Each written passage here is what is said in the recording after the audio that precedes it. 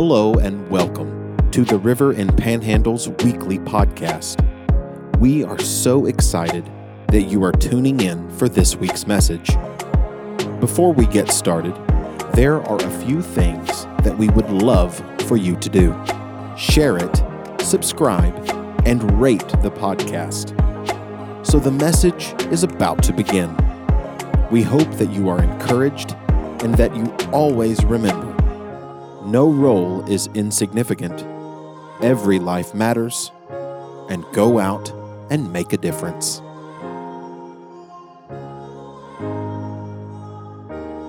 is Palm Sunday. Hosanna, Hosanna in the highest. Do you know what the word Hosanna means? You say it. It means deliver us. Save us. Do you want Jesus to do that for you today? Well, you're in the right place. You're among the right people.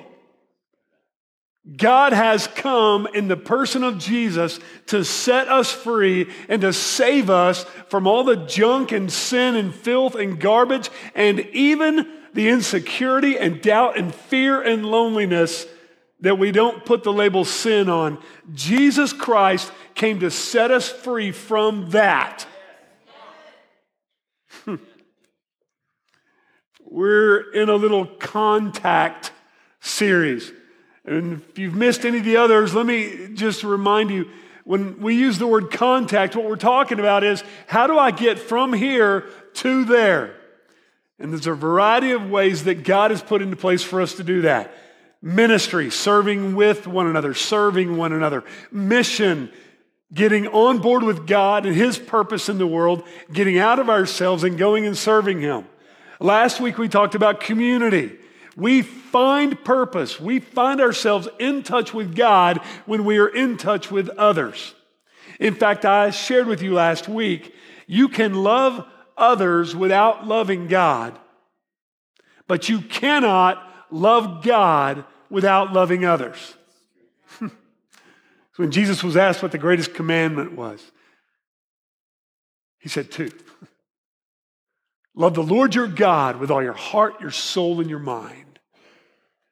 And love others more than you love yourself. Right? Community. So today, let's take a look at this massive hull of the ship of knowing God. Let's talk about worship. Can we do that for a few minutes? What does it look like? What does it mean? What is worship of God? Well, let me start here. You always find time for the things that are most important to you. Always. Whatever it is. If it's, okay, let's go there. No, that's fine. Tanner knows me so well. So we've talked about our dogs before, right? This is our 8-month-old, 72-pound puppy, Winnie. And Winnie had a little surgery this week. Snip, snip, right? Winnie is a wrecking ball. She is out of control, right? She will lick you to death if you let her near your face. And she digs massive holes in the yard, and she terrorizes our 3-year-old dog. All right. So Winnie got a little snip this week, and Ashley, because she loves her so much, put her in a little onesie to keep her from licking her scar, her wound. Right? We call it a Winsie. Right? Winnie is not familiar with downtime. This is unfamiliar territory to her. And that look has been on her face since Friday, about 3 o'clock, right? She is in perpetual downtime, and it's totally uncomfortable to her, right? You always find time for what is most important to you. My thing is chill. I will always make time for chill, even when my wife has asked me multiple times to hang the curtain rods in our house. That should have been done a long time ago. You should see somebody about that. We always find time for the things that are most important to us. I like to chill, right? But downtime is not natural. It's not a natural thing, especially when you feel the weight of responsibilities in your life. But if it's important to you, then you're going to make time for that, right? Sabbath is not downtime. Sabbath is not, I'm tired, I need to take a break. Sabbath is a command from God in heaven, who after he created the world, the universe, the stars, the heaven, the land, the water, after he created everything that is known, he stopped and said, it's time to Shabbat, to rest. Not because God needed it, but because it was holy. Worship of the Creator Almighty God is holy. It's not just a ritual. It's not just a routine of acts that we come into a place and we perform as a gift offering to God as if he needs something from us. It's a command from heaven to intentionally stop what you're doing and find yourself in me. That's worship. That's what worship is. If God wanted us to worship, but it's not natural to our human condition, then clearly it had to come from him. God gave us worship. God lets you and me sing and praise and raise our hands and have kids come in with palm branches to demonstrate the day Jesus entered Jerusalem, as if preparing for a king to come and what? Deliver us from Roman rule. And so we raise our hand and we sing a hallelujah. We sing Hosanna, Hosanna. Because Jesus Christ has come into our town, into our place, into our life, into our world, and he delivered us from sin. And so because God did everything necessary to connect us back to him, he gave us worship. Psalm 133 says it this way: for there the Lord has commanded the blessing, life forevermore. God commanded worship. God gave us worship. Stop whatever you're doing and lock in on him. This is a gift from God.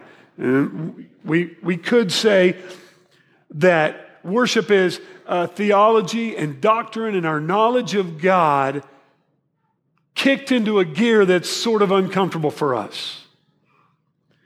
We could say that worship is when we forget about the rest of the stuff that's happening in our lives and we decide to lock eyes with Jesus and say, only you, but God could have done this for us. And we do that in a variety of ways. We'll get into this in a minute, but we pray, we read God's word, we sing. And just as a note of encouragement, even if you don't sing well, we're commanded to sing. Sing to the Lord a new song. It's prescriptive.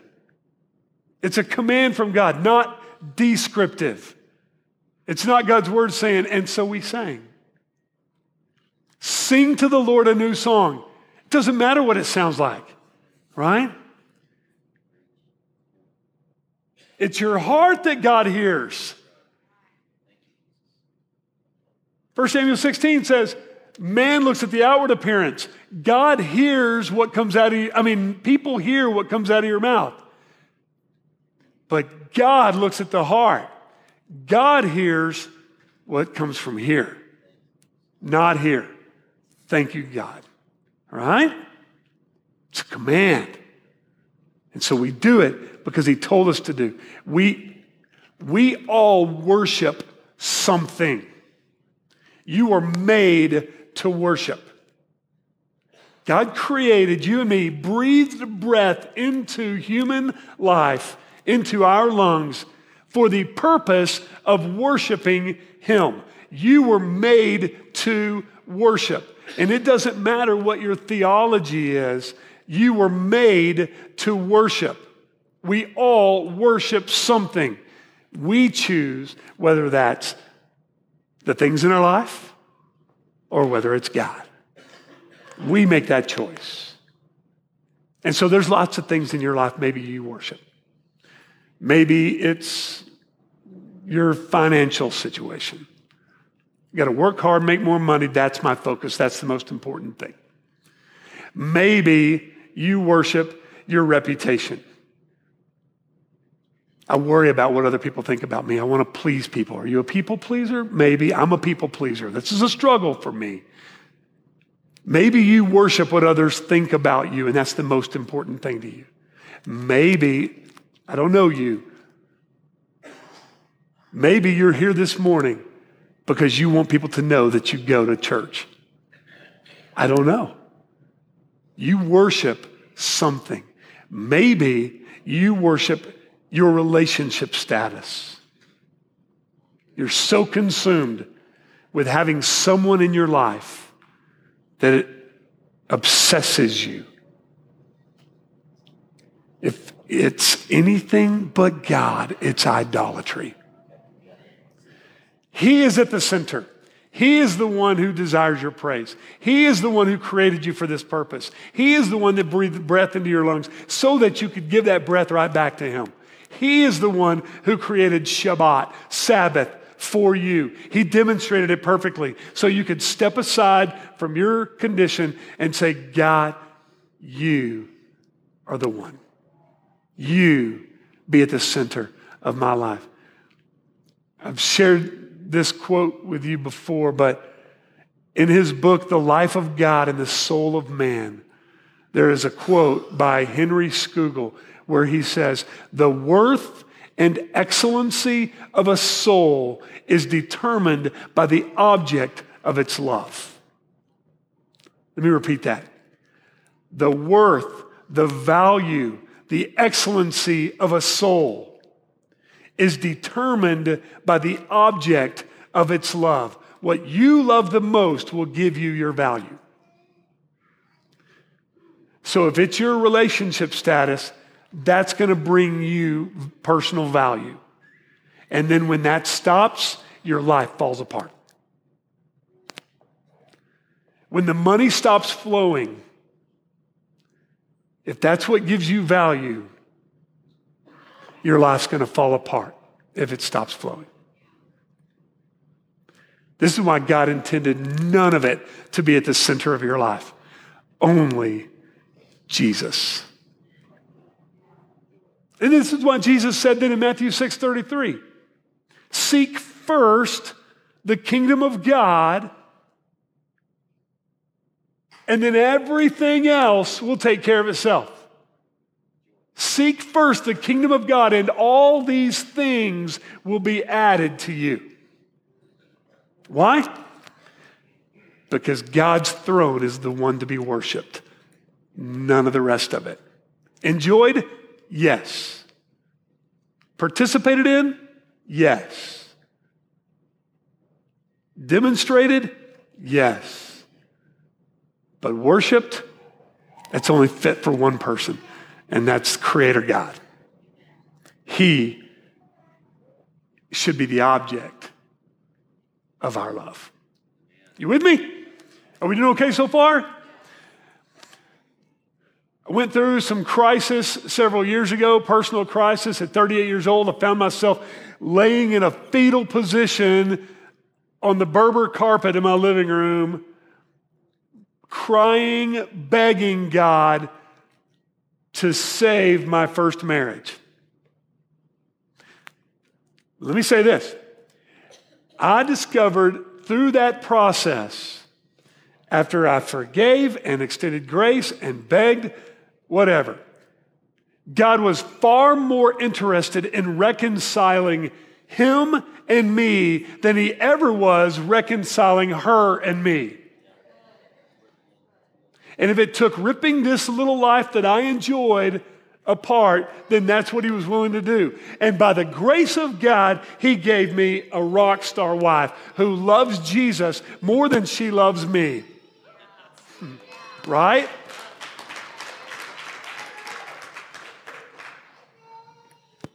Every day, Thanksgiving. Right?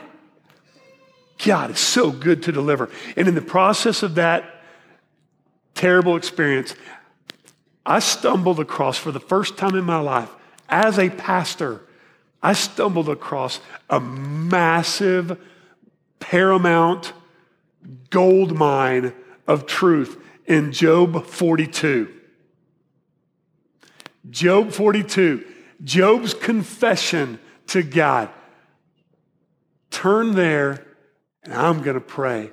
God, I pray this morning that somebody has, that all of us might have brought something into this place today that has replaced you in their lives, and that today you would show them that their eyes can be opened, their hearts can be set free, that the words and the songs of their mouth would utter a new praise, and that today you would be the center of our lives.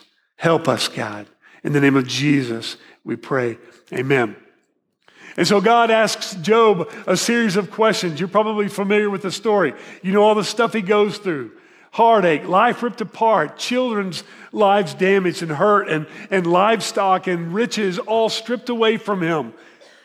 At the request of Satan, the enemy, who approached God, and God says, have you considered my servant Job? And Satan says, let me at him. And God says, do your best. And he did his best. And after all that, his wives telling him to curse God and die. His friends saying, you have sinned, you need to repent. And Job going to God and go, what did I do? And God says, where were you when the earth was formed? This is not about you.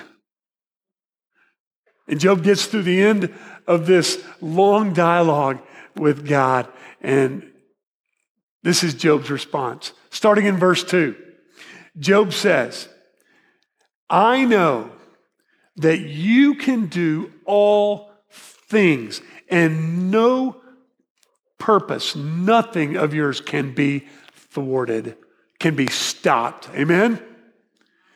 God does what he wants. God does what he will. God will accomplish his purpose, period. God will satisfy his own need and his own soul without you and me. He is the God of heaven. And in Philippians 2, the Apostle Paul says it another way. He says that it is God who is at work both to his will and for his good pleasure, not yours, not mine. Job figured this out. Watch this. You know how he figured it out? By having all the good things stripped away. Ouch. And God, in the name of Jesus, I pray that this doesn't happen to you, but if that's what it takes, it'll be for his good and his good pleasure in you. And he'll do whatever it takes to get your attention and put your eyes back on him and put himself back in the center of your life every single time. God's not afraid to hurt you. God doesn't want to hurt you, but he's not afraid to hurt you. Why? Because the statement, God will not give you more than you can handle. Have you heard that before? It's a lie. God will give you more than you can handle every day of your life if it causes you to need Him. Sorry. Not sorry. It's just true. Why? Because He can handle all of it. Job got it. No purpose of yours can be thwarted. You do whatever you want because you're God and I'm not. That's a God worthy to be worshiped. Amen? God doesn't need us. God doesn't need us to accomplish His purpose in the world. He lets us be a part of His purpose in the world. God lets us be a part of what He wants to do in the world. God's greatest purpose for you and for me and everyone else is that we find friendship and oneness with Him. Not that we accomplish great things. Not that we fulfill our purpose and find our giftedness and make a splash in the world. It's not God's purpose. God's purpose is that you and I find friendship and oneness with Him. Watch this. Let's go back to Matthew 6:33. When we find purpose and friendship with God, all the other stuff takes care of itself. You discover your giftedness, and you use it for His glory. Right? Not to accomplish something you really desire in your life. For His glory. This is the way God rigged the system. Watch this. Christians can make a difference. Let's go for it. Let's do our best. But I want to dig down just a little deeper. But worshipers will impact eternity. You with me? Christians can make a difference in the world. We can do good things. We can serve God. God didn't create you to serve. God created you to worship. We serve because we worship. We serve out of our love for Him. And when we do that, we don't just make a difference. That's a good thing. We impact eternity. Why? Because people see God in us and on us because we found friendship and oneness with Him. And when they see that, they are compelled, drawn to Jesus by the Holy Spirit, and they cannot resist Him. And they don't know why. Not our problem. That's between them and God. Amen? But God does the calling, not you and me. But when we worship Him, people are drawn to that. That's why God created us to worship. The next verse in Job 42, verse 3, Job goes on to say, "Who is this that hides counsel without knowledge? Who are you? Therefore, I have uttered what I did not understand, things too wonderful for me, which I did not know." What is Job saying? I spoke of things I did not understand. Listen, before I went through that crisis earlier in my life, I had been in ministry about 15 years by that point, mostly youth ministry. And I had written curriculum for some big like ministry outfits. I'd preached a bunch. I'd studied God's Word, sat in seminary classes. I mean, I learned. And I preached and I wrote and I taught on all these things. And when I went through that moment in my life, God opened my eyes as well to know that I spoke of things I did not understand. And in that moment of my life, the grace, love, justice, mercy, power, might, forgiveness of God became something brand new.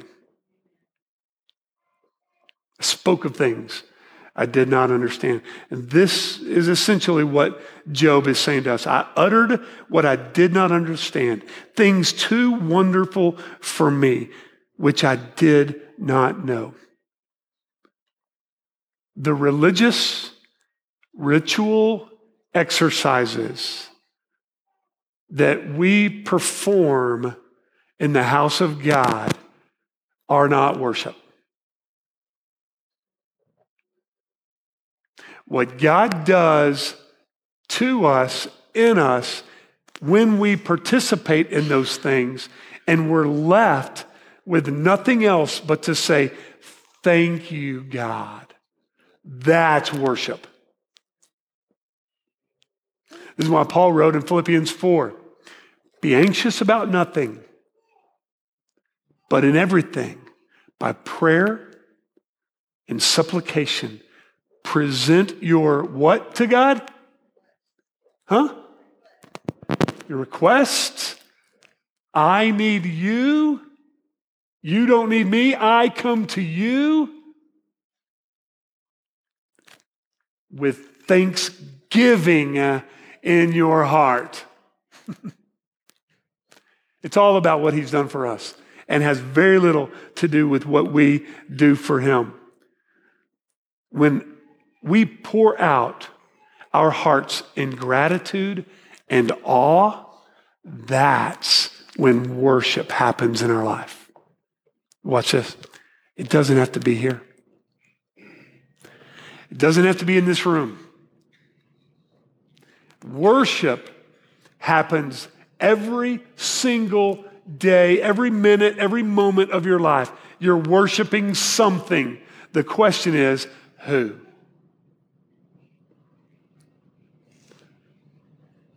And so Job goes on to say in verse 4, hear and I will speak. I've heard from you, God. I'm beginning to find friendship and oneness with you, God. I'm beginning to find my purpose with you, God. Now I will question you and you will make it known.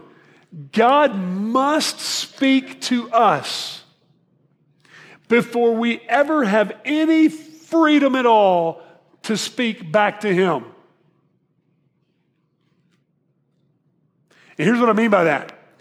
You cannot know God, you cannot know Jesus, and you can call out to him.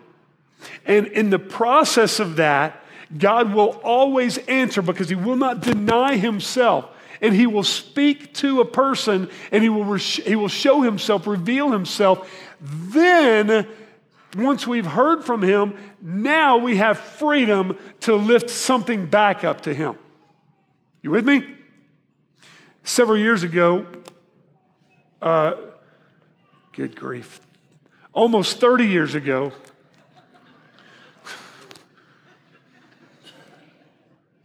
old stinks. When I graduated college, I knew that I was called to ministry, but various circumstances in my life, I chose. That's not really what I want to do. And my degree was in mass communications, a minor in broadcast journalism. So I wanted to go into television. Because I wanted to be an anchor. Specifically, I wanted to be a sports anchor. Specifically, I wanted to be an ESPN anchor, right? No chance whatsoever, but it was a desire of my heart. And so I went to work for a Fox affiliate, did promotions, and then a few years later, I got hired by KTVT CBS 11 in Dallas as an assignment editor. So I was on the news desk, and then I got to ride in the chopper, the eye in the sky. That's what they call it. Weird. And then I was reporting back to the producers, like a wreck or whatever. Lollapalooza, big concert in the Dallas area. By the way, circled that thing like 12 times because we got bumped by another story. And I'm like, after about the third time circling, I'm going, I think I'm called to ministry, right?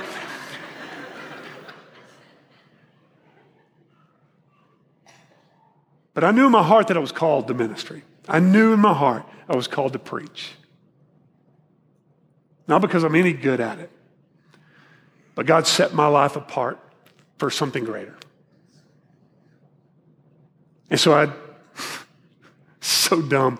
I take this little camping trip to the mountains by myself, and I'm going to seek God, which was true, but also to be in the mountains by myself. And I'm up on top of this mountain, literally 26 years old. I'm up on top of this mountain yelling at God, "What do you want from me? I like my life. I want to walk away from that." And so I'm thumbing through Scripture. Have you ever done this? I'm just kind of looking around. God, speak to me somehow. Here's Psalm 23. Right? I'm reading, "The Lord is my shepherd. I will not want." That's good. Right? Flipping around. Get to Jeremiah 29. Because verse 11, everybody knows, right? "But I know the plans I have for you, plans to prosper you, not to harm you, plans to give you a hope and a future." I'm like, that's good. But what do you want from me? Right? I look at verse 12 and it says, "Call on me and I will come to you." What do you want from me? Verse 13 says, "When you seek me, you will find me when you seek me with all your heart." What do you want from me? I'm seeking. And then verse 14, he goes on to say, "And I will come to you and deliver you back to the place from which I exiled you." I didn't even know it. My own selfishness, my own sin, my own disobedience had exiled me from pastoral ministry, preaching ministry. And God says, "When you seek me, you will find me. I will come to you and I will deliver you back to the place from which you had been exiled." He gave me a second chance. Thank you. Hallelujah. I hope the river is saying the same thing. We find him when we seek him. When we question him, he will answer us. This is the way God rigged the system. In fact, in Psalm 16, David said, "You make known to me the path of life. In your presence, there is fullness of joy. And at your right hand, there are pleasures forevermore." When you seek me, you will find me. And you know what happens when you find him? You worship him. You can't help but worship him. Because you found the one thing that really matters. Not your job, not your children, not your security, not your future, not your marriage, not your boyfriend. None of it helps you to find purpose that cannot be thwarted. Only God. And that is worthy of our worship. Verse 5, he goes on to say, we're going to wrap up here shortly. Job 42:5, he says, "I had heard of you by the hearing of the ear, but now my eye sees you." You know what the difference is? Before, Job knew about God, but in the struggle, Job found God. Before, he knew about him. Now he knows him. This is God's desire for you and me. That we not just know about him, but that we know him. Have you heard of him? Have you heard about him? Have you seen God at work? When you see God at work, there's no denying it. There's no mistaking. This is God. No mistaking that. In Colossians 1, it says, set your mind on things above, not on earthly things. Why? Because things above, that's where Jesus, the one worthy of our worship, is seated. As sweet as it is for children to say, Jesus is not in our hearts. We remember him, but he doesn't reside here. The Holy Spirit resides here. You know where Jesus is, right? Preparing a place for us. Because this world is going to come to an end. And Jesus is there making ready for us as the groom of a bride who needs someone to prepare a place for him, for her, for them. You can see God. You can see Jesus if that is the desire of your heart. Because he will be found. Yes, amen. We see God in a variety of ways. Today we have a privilege of exercising 2 ordinances that Jesus set apart for us as the church. Baptism and communion. We're going to practice and exercise both of those and witness those today. So my question for you would be, will you take this moment, take this opportunity to find him? Not just religious exercise, but to see him. We don't just listen, we watch. We don't just know about, we know. When Jesus assembled his followers in the upper room, he took a cup of wine. He raised that cup and he said, this is the cup of the new covenant. Your old covenant was the law, which you failed to obey. Right? You failed under the law because you could not keep every law. You could not keep all the commands. But the cup of the new covenant is my blood poured out for you so that you no longer live under law, but now you live under grace. Jesus Christ made a way for us so that we could be a part of his purpose that will never be thwarted. So that we could speak of things and understand, and it is God who did that.